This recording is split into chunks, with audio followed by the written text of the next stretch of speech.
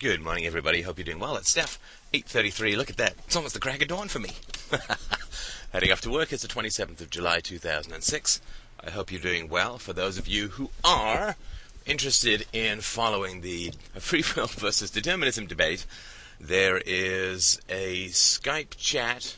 No, actually, it was a messenger chat that I had last night with a fine listener, which I have put on the boards in the free will versus determinism thread, which may be interesting. It's sort of part one of how many parts we don't know, where we're trying to find some common ground for understanding things, and hopefully that will be of interest in helping people to define the debate as well.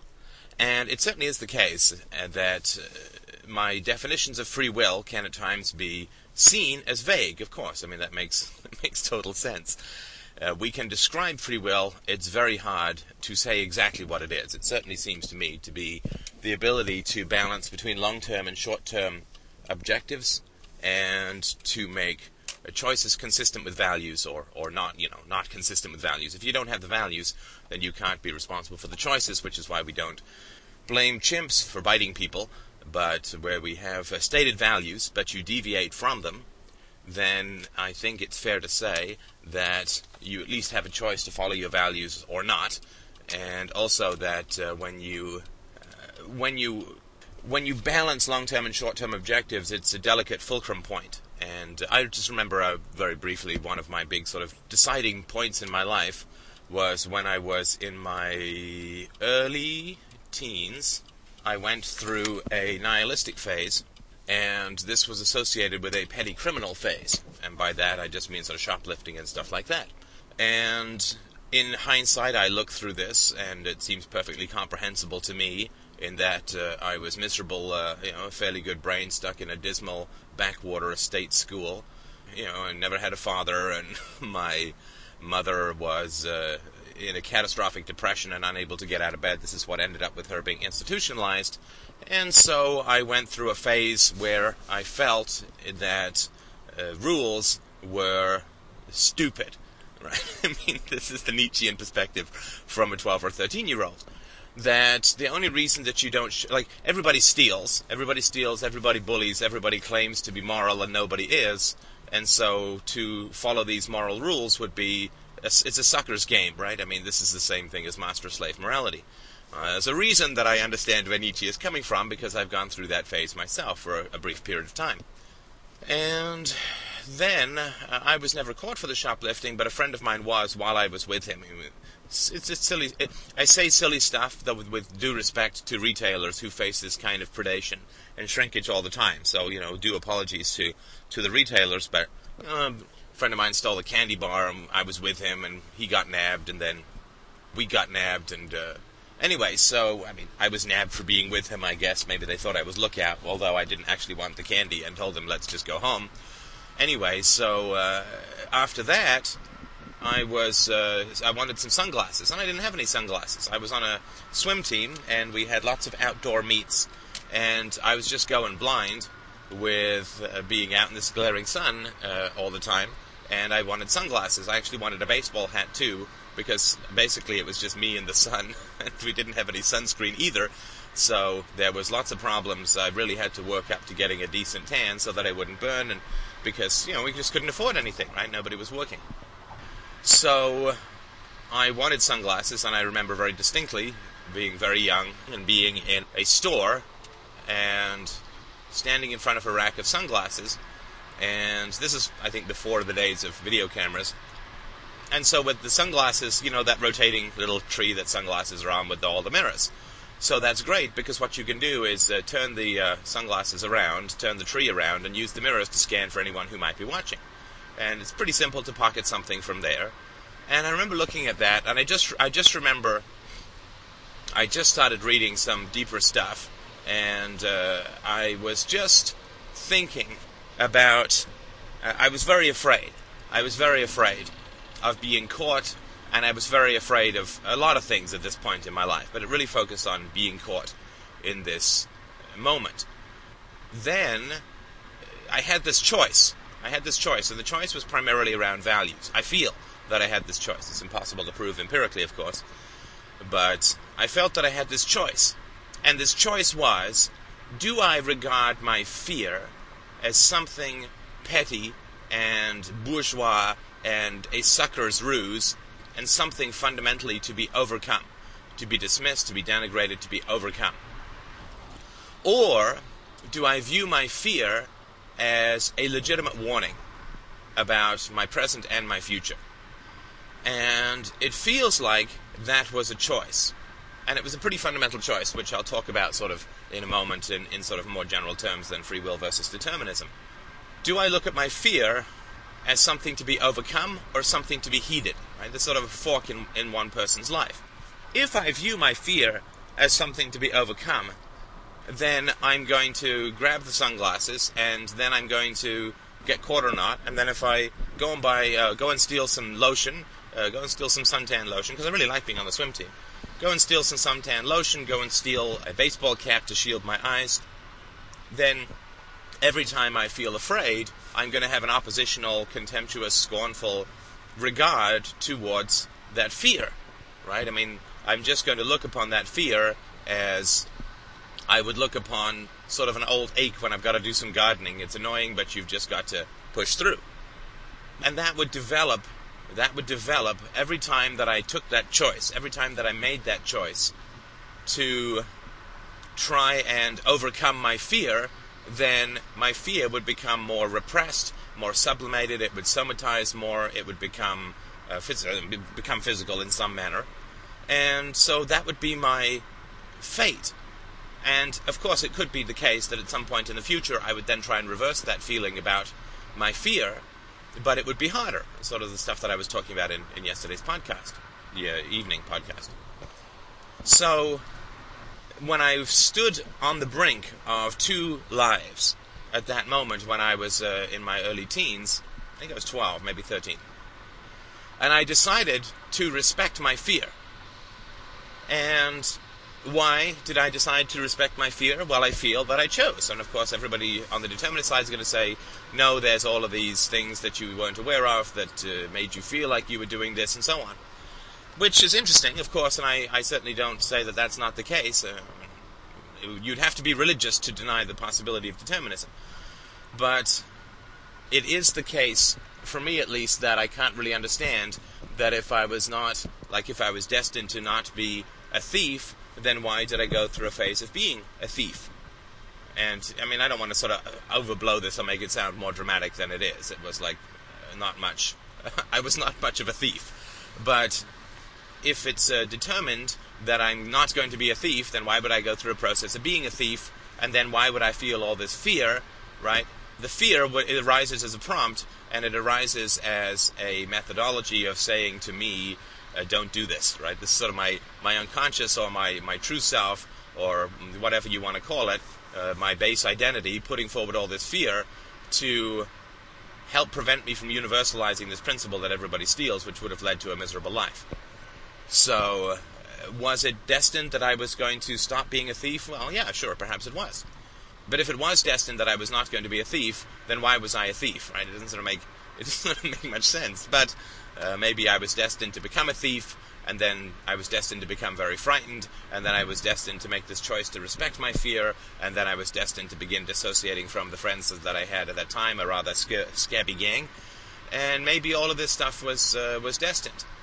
But given the variations and back and forth in my life at that time and at other times, I'm currently trying to work out where I want to go in my career next. Maybe it's all completely destined, but it sure as heck doesn't feel that way at the moment.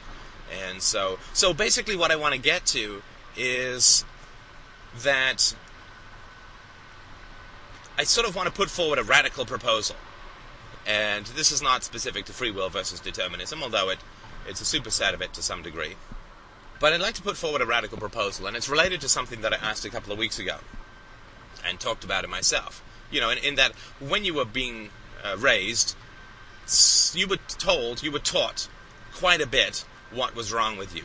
You were selfish, you were not religious, you were skeptical, you asked too many questions, you were stubborn, you were lazy, these are just the general epithets. And you may not have been called these things, but generally, when you were growing up, disobedient, disrespectful, whatever, not a team player, you were over-intellectualize things, well, that's when you got older, right, and continued to think.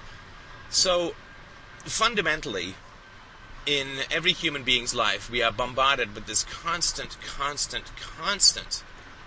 wave of denigration for our natural selves. Right, the natural selves of ours, that is passionate and angry and happy and responsive and understanding and knowledgeable and incredibly quick and subtle and brilliant. And I think this is true of everybody's natural self. Absolutely true of everybody's natural self. And this is a great terror, of course, right? Because the major institutions that are in the world that exercise unjust power are there because there's something fundamentally wrong with us, right? Religion is there because we're sinful and we don't believe in God and we're disobedient and we're willful and we'll masturbate. Right? So religion exists and gains force by telling us that there's something very fundamental. Actually, pretty much everything except for our capacity to obey the church and give them money. Everything in our nature is fundamental, right? Fundamentally wrong. It needs to be fixed. Right, so this is why you see these Catholics in these endless wrestles of conscience where, oh my heavens, I was walking down the street with my wife and I looked at another woman and felt lust in my heart. Now, what if there was nothing wrong with that? What if, right? We'll get to the thesis in a sec, but let me just point out that there's this constant stream of bullshit about how just wrong you are in a fundamental sense, how you need to be fixed, how you need to change your perspectives, how you need to fight yourself at all times. Now, the state, of course, exists because we are fundamentally greedy and brutal and violent, and, this is why when people say, and you always get this, right, when you say, well, let's get rid of these institutions, the instant emotional response you get back is exactly what this person was told about themselves when they were children. So if you say, we should stop being religious, and people are like, well, nobody would be moral, everybody would be immoral. Nobody would be ethical, everybody would just do whatever they wanted without God. Well, that's immediately you know exactly what they were told about a jillion times when they were a kid, which is that you are fundamentally sinful and you're only redeemed through God, right? You're fundamentally wrong and evil and broken and bad, and you're only redeemed through our Lord Jesus Christ, or Vishnu, or Krishna, or Zeus, perhaps, for people whose parents are a little older. So that's exactly what you know. The other thing is that when you say to somebody, there should be no government, and people say, well, it would just be chaos, civil war, brutality, and so on. But then you know exactly what this person has been told, and it's probably got something to do with religion, but maybe it's not. This is what somebody has been told as a child, right? That they're bad, and it's only through the authority of parents and the submission to parents that they can become good. The children are naturally bad, willful, disobedient, bad. You can put in your favorite epithets that were hurled against you when you were a kid, either overtly or covertly. And that is how people are told, sort of fundamentally, that they're wrong, and we need these power structures to make us better. And this doesn't have to be an external power structure, right? As a Catholic, you can leave the church, but you're still going to fight that guilt, you're still going to fight that feeling that your emotional apparatus is out to get you, that your feelings are fundamentally wrong, broken, flawed, right? So if you don't want to, you've got a new toy and you don't want to share it because your brother's a jerk, and you feel like, no, I don't want to share it. I don't want to share it with this guy. I don't even like him that much. I don't even like him at all. But then you're told that you're selfish and you should share, and your brother shared with you last year, and it's good to share, and you don't want to be bad. Right? This is just somebody riding roughshod over your emotions. And this is the continual process of childhood. It's people telling you that your emotions are wrong, that your emotions are incorrect, that your thoughts are incorrect, that your feelings and your natural self and your true identity and everything that is organic and passionate to you is completely and totally incorrect and immoral. Right? So if I don't want to share, it's immoral to not share. If I have a feeling like if I get angry at my mom, it's like, don't you talk back to me. Don't you be disrespectful. We don't raise our voices in this house. It's wrong. It's bad. Don't you dare get angry. Don't you dare get covetous. Don't you dare get any of these things. The whole world is a whole set of charging cavalry spears against our natural feelings. The whole world is entirely focused on telling us that we're wrong. Now, this is not an argument, and I'm bringing this up, and I'm sure that there's some agreement in general about religion. And this is not an argument for or against determinism, and this is not even what it's for. Let me just dip into this for a sec.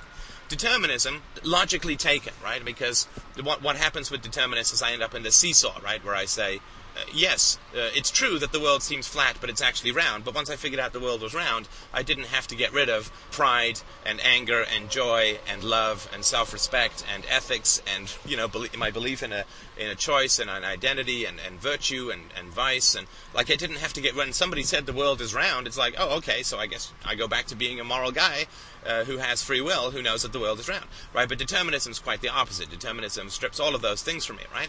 And so I'm just sort of saying these are the consequences. And of course, then when determinists act as if there's free will and get angry and so on, then I just say, well, you don't believe. And you know these arguments. I've talked about them before.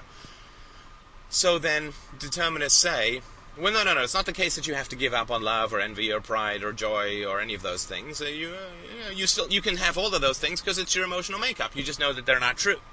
Well, that's not the way that I want to live. I don't want to live in a philosophy where I have these values and have to pretend that they're not true in order to live, right? That that seems like kind of a fundamentally incorrect way to live, like a fundamental break. And also, of course, if it is the case that I can believe in determinism, but then I have to act as if it's not true in my daily life, in terms of my feelings, then to me, sort of, what's the point? What's the point? If I end up exactly the same in terms of how I feel, if I don't have to change how I feel, I mean, I had feelings of positive. I have positive feelings towards war as recently as a couple of years ago. That war could be a just and moral enterprise, and I believed in the state as recently as a couple of years ago. Now, if someone had told me you should become an anarchist, but nothing in your life is going to change, then I would sort of say, well, what's the point? Well, maybe you'll argue for anarchism. It's okay, but what feelings that I had before are no longer valid, right? Because feelings that I would have before, like respect for war or admiration for soldiers, which I had to a very small and limited degree, well, obviously those feelings I have to fight. And those are unjust, incorrect feelings that arise from unjust, incorrect premises. And so, also any kind of sympathy that I had for the state, any kind of respect I had for cops, which I also had up until a couple of years ago, under limited circumstances, I had to fight all of those feelings. I had to really fight my feelings of loyalty towards my family when I was breaking for my family. I had to fight my feelings of guilt and shame about doing things that were considered to be wrong by the vast majority, if not everyone, that I'd ever met. So I had to really work at changing my emotions when my thoughts changed. That seems to me entirely correct and entirely suitable, because you want to have emotional integrity, otherwise you spend your whole life seesawing back and forth between intellect and emotion, between the mind and the heart. So you want to get your emotions in line with your thinking. So, to me, if somebody says, well, yeah, you believe in determinism, but you respect your emotions that tell you the complete opposite, and so nothing changes, then, to me, that's creating a huge schism within my personality. It's then saying, well, you know that all of your feelings are false, but you should respect them anyway. Well, that's crazy. I mean, frankly, that's just a crazy proposition for me. Maybe if you're not big on your feelings, that's not such a cost for you, but I'm very passionate as a human being, and for me to set up to believe in a system wherein I have to oppose all of my feelings that arise from any sense of personal responsibility, which is just about all of my feelings, it would be a sure recipe for me for a kind of mental illness. I mean, whether of a low-grade or high-grade kind, I don't know. But without a doubt, setting my intellect in opposition to all my feelings and then say that I shouldn't be in opposition to all my feelings, but I should be, that's a contradiction that is simply going to be. Now, if somebody does say, yes, you have to fight feelings of love and pride and joy and satisfaction and achievement and anger and ethics and retribution, you have to fight all of those feelings as false, in the same way that I had to fight my feelings of admiration for soldiers and cops and certain aspects of the state. I had to fight those as false, then I would at least respect their consistency. But then they would have to demonstrate it to me that it worked and it made them happy. And it would sort of have to be something that it was possible, right? Because you get the same thing in Buddhism, right? That your thoughts are bad, your stream of identity is bad, and what you need to do is live in the moment and not have this endless chatter of thought. And so your natural self then is wrong and needs to be fixed, right? And of course the Buddhists would say, no, it's not that it's wrong, it needs to be fixed. I mean, that's not true at all. If you're saying that something is bad, right, like that being lost in thoughts is bad, and you need to achieve oneness with the universe and break the subject-object dichotomy and so on, then of course your natural state of consciousness is incorrect, and there's another state of consciousness that is better, right? And this also has to be really willed to be achieved, right? So you get this from every direction, and we could go to countless more examples like this, school and country, and of course Marxism as well says, in a kind of deterministic way, that you may think you have opinions, but it's really just class consciousness, and blah, blah, blah, blah, blah. So that's a pretty important thing to understand, that an enormous amount of thought is aimed at the idea that your emotional apparatus is completely incorrect, wrong, immoral, or at best foolish and ridiculous and erroneous. And I just sort of want to put forward the radical proposition that maybe, there's absolutely nothing wrong with your emotional apparatus. Maybe. I just say take that as a possibility. Try it on for size. And just see how it feels. How does it feel to imagine, as a mental exercise, that you're not broken? That you're not bad, that you're not oppositional, that you're not fundamentally flawed and in need of fixing, that the only thing that is wrong with you is that you think that there's something wrong with you, because you've been taught that you're broken by nature, whether individually as the thinker in the family, or collectively as the guy with original sin, or the kid in the madras who needs to take pleasure in rocking back and forth and mouthing ancient words that he or she doesn't understand. But what if there's nothing wrong with your emotional apparatus? What if what has been developed for you and provided for you by good old Mother Nature is all that you need and exactly what you need, and there's nothing wrong whatsoever with your entire emotional apparatus? What if it's perfectly well tuned to help you? So what if every time somebody says, no, you're wrong. That's wrong. That's bad. You shouldn't feel that. Oh, that's wrong. You know that's no good. That's no good at all. No. You may feel you have free will, but you don't. No. All these feelings that you have about people having personal responsibility, anger at your mother, it's all irrational. You have to fight those feelings continually, forever. And you will never be able to stop having those feelings, but you must fight them from now to forever. Or you need to love your parents. Yeah, so maybe you don't love your parents. Maybe you feel dread or fear or boredom or anger when the phone rings and you see that it's them. But you need to put those feelings aside. You need to forgive them. Those feelings are wrong. Those feelings are bad. You need to put those feelings aside and get new feelings. Well, my friend, it can't be done. You've got your feelings. You've got your emotional apparatus. There's nothing you can do to change that. We are not in control of our feelings. The only way we can stop our feelings is through drugs or suicide. And you can't control your emotional apparatus. You can tune it with better thoughts. And you can uncover the contradictions. And that's well worth doing.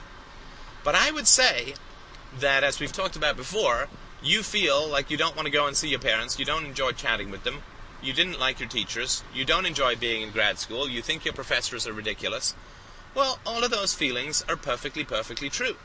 And what if all of those feelings that you have are valid and helpful, and you should respect them and listen to them and have them help you inform your decisions, and that there's nothing fundamentally wrong with you?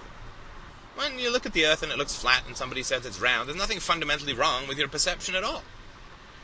It looks flat. Now, if you look at it from space and say it looks flat, then you might want to check an eye doctor. But what if you don't have to live in the Buddhist moment and constantly fight distractions? And what if you don't have to fight your feelings of not wanting to spend time with people who you don't like? And what if you're not fundamentally broken? What if you don't have to go to church if you don't want to? What if your feelings are not broken?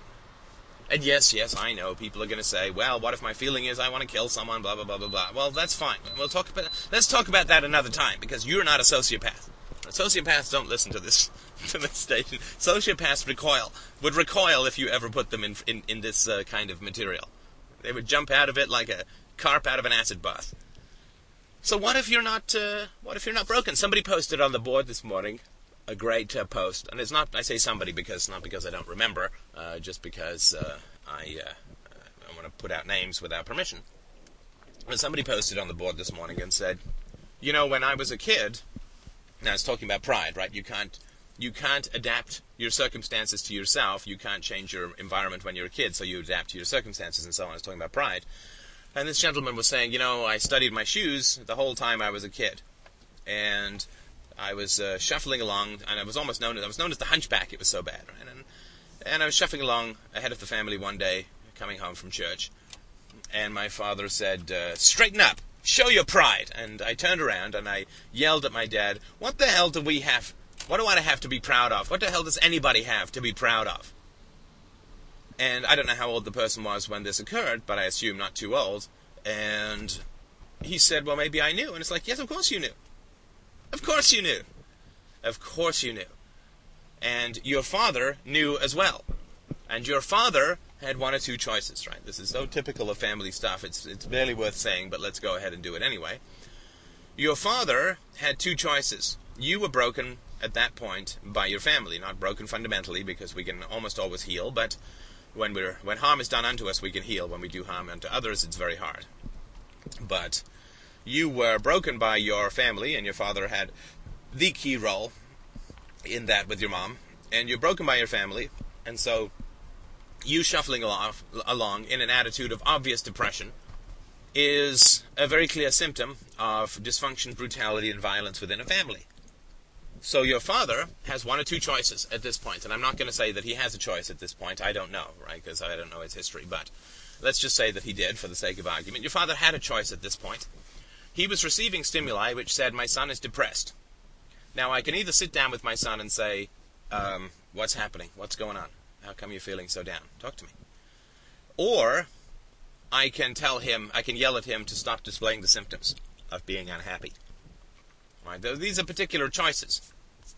And this gentleman then says, "Wow, I wasted all that time, I knew it, and yet I internalized this lack of pride," and so on. And yes, I understand that. We face these enormous, enormous amounts of emotional energies that are all fired like a cannon into our natural emotional apparatus to break them, right? To break them, to break us, to make us obedient, to make us easier to manage, to make us pay our taxes and go to church, and to make us give resources to our parents when they get older, even though we may loathe them, to all of these things. I mean, we're broken, and we're turned into a species of craven sheep. And the only way to prevent yourself from remaining a craven sheep is to not believe that you're broken. Right? Now, someone's broken, for sure, but it ain't us. It ain't those of us who are exploring the truth, who are learning about ourselves, who are not just working with arid intellectual ideas, but are facing head-on emotional difficulties and problems and histories. Right? That's not broken. There are lots and lots of broken people in the world, but the vast majority of people are totally broken. And they're totally broken because they've participated in the breaking of others. That's when your soul truly dies, right? Your soul doesn't die when you're broken. Your soul dies when you break others, or participate in that, or sanction it, or justify it, or ignore obvious evidence that is being brought up about it. That's what they talked about with the Columbine kids. So I'd just like to put forward the radical proposition that there's absolutely nothing wrong with you, except that you believe that you're broken. You know that old thing, we have nothing to fear but fear itself. But that's not true. But we are only broken, perhaps, to the degree with which we think we're broken. And this is partly what I have with the determinists, and it's not an argument or anything like that, but they're basically saying that my emotional apparatus is entirely based upon an illusion, is entirely broken. Which, maybe they can live with the split. I can't. I can't live with the split. If I believe in determinism, I have to believe in determinism. And that has specific consequences with how I view my feelings, and how whether I work with or against my feelings. So if I get angry at somebody who's being unjust towards me, if I believe in determinism, I have to fight that feeling of anger. I have to. Maybe other people can live with this kind of split. I can't. Maybe other people can live with these kinds of contradictions. I can't. Maybe other people can have ideas that they specifically deny whenever they act out in the world. I can't. This is just my nature. And it's been my choice for about 20 years. So it's not... It's not about to change, right? If you learn to become a great skier, you can't then become a bad skier. Unless you get a brain injury or something, right? So having learned and worked for 20 years very, very hard to bring my emotions in line with my values, it would be to undo all of that work if I simply just said, well, I'm determined, so whatever happens, happens. But if I then say, well, nobody's responsible for anything that they do, but I've entirely trained my emotional apparatus to respond to values of virtue and self-will and responsibility and so on, that's fine. I mean, this is talking about the consequences. They're not small, right? And saying to me that I don't have to pursue those consequences doesn't help, because the logic is that I do. Right? The logic is that I do have to fight feelings that I want to be just, I want to be fair. And if I believe in determinism, then I have to be just and fair, which means I have to stop getting angry at people who do wrong. Right? And I have to stop feeling pride at what I've done with my own life. And I have to stop feeling love for Christina, because I have to fight those feelings because they're based on an illusion. And my whole point in the last 20 years has been to stop getting my feelings based on an illusion, which is why I'm able to get to where I get to, both intellectually and emotionally, in terms of, anarcho-capitalism and stuff about the family and stuff about the church and stuff about the state and stuff about race and all that kind of stuff. And, the way that I work is that my feelings and my intellect are sort of, two horses pulling the same cart called me, or maybe the army, who knows. And I can't have ideas which I then let my emotions act in complete contradiction to. Right? So I simply would have to get my emotions in line, which would be another 20 years. And I don't think I would ever change. Right? I think it was all about getting back to my original nature, which was the case of my pursuit over the last 20 years, as I've talked about. It was all about getting back to my original nature and realizing that there was nothing wrong with me. And then when I got angry, it was perfectly valid and fair and right to get angry. Doesn't mean to get abusive, but it means that I don't fight my feelings of anger. And so I just sort of want to put forward the proposition that there's nothing wrong with you. This is the Occam's razor thing, right? We have all of these feelings that everybody tries to crush out of us. We have all these feelings. Maybe there's nothing wrong with our feelings. Maybe there's nothing wrong with our basic nature. We feel like we have free will. Maybe there's nothing wrong with that. We feel like people who do wrong are bad. Maybe there's nothing wrong with that. When people encroach upon our values, our persons, or our property in an aggressive way, we feel angry. Maybe there's nothing wrong with that. Maybe there's nothing wrong with your emotional apparatus whatsoever.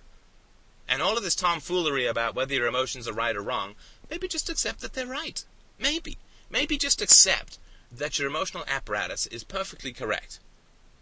I mean, that's sort of how I feel about myself, right? So when I get angry at something, I'll say that I'm angry. I'm conscious that I'm angry, but I don't fight that I'm angry like it's a bad thing. I shouldn't be angry.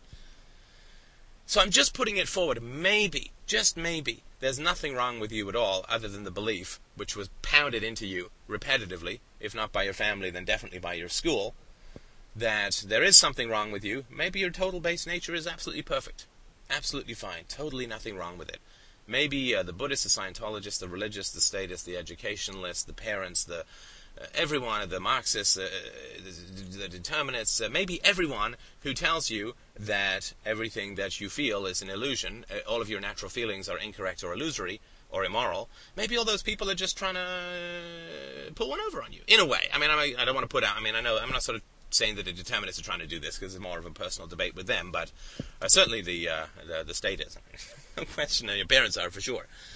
But maybe it's just a kind of discomfort with emotional authenticity that causes this particular emotion to arise, or this anti-emotion to arise in yourself, this skepticism towards your own feelings, this constant management of your own feelings, this constant questioning of your own feelings, this constant back and forth. Maybe, just maybe, accept that your feelings are perfectly correct, trying to help you, there's nothing wrong with you at all, and there's nothing to be fixed.